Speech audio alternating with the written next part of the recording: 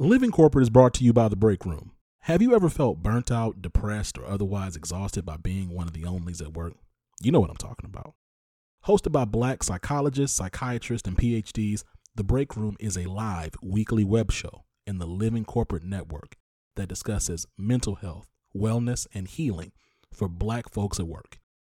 Name another weekly show explicitly focused on mental health, wellness, and healing for Black folks at work. I'll wait.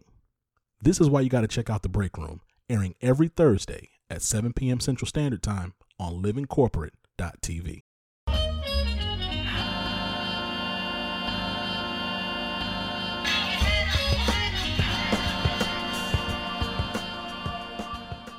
What's going on, Living Corporate? It's Tristan, and I want to thank you for tapping back in with me as I provide some tips and advice for professionals.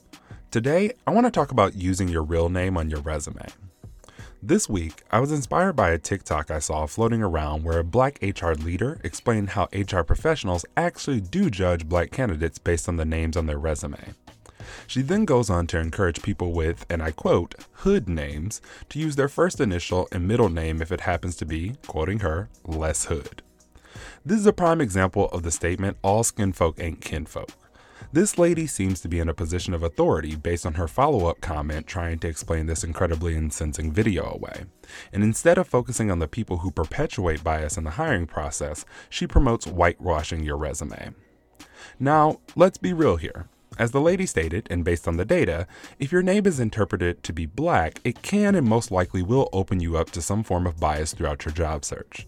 In a study titled Whitened Resumes, Race and Self-Presentation in the Labor Market, published in the Administrative Science Quarterly in 2016, 25% of Black candidates received callbacks from their whitened resumes, while only 10% got calls when they left ethnic details intact. Personally, I don't think that's enough to hide your name, and here's why. Your name is a part of you.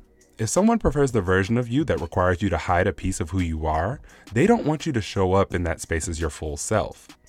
Often when working with clients, I find that they've hid so much of themselves throughout the job search, interview, and onboarding process that when they begin to feel comfortable and let their hair down a bit, they begin to receive pushback from their counterparts. They begin to feel as if they no longer belong in that environment, no matter how well they perform. So they are forced into the perpetual hell of code switching.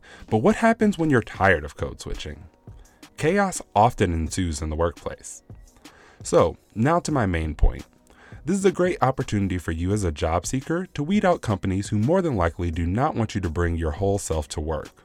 Does that mean you could potentially lose out on some opportunities? The unfortunate reality is, yes, that's more than likely an outcome. But you have to ask yourself, is that actually a workplace I want to be in and can ultimately thrive in? Obviously, this is a deeply personal choice.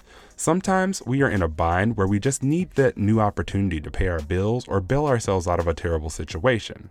And on the flip side, some people thrive in consistent code switching.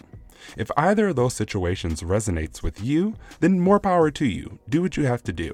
But remember, all of our names have power and are often the first way that people show us respect. If people use your name to discriminate against you and force you to use a socially acceptable name, they'll ultimately never fully respect you.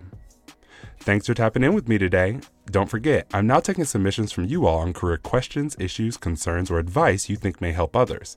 So make sure to submit yours at bit.ly/tapintristan. This tip was brought to you by Tristan of Layfield Resume Consulting. Check us out on Instagram, Twitter, and Facebook at Layfield Resume, or connect with me, Tristan Layfield, on LinkedIn.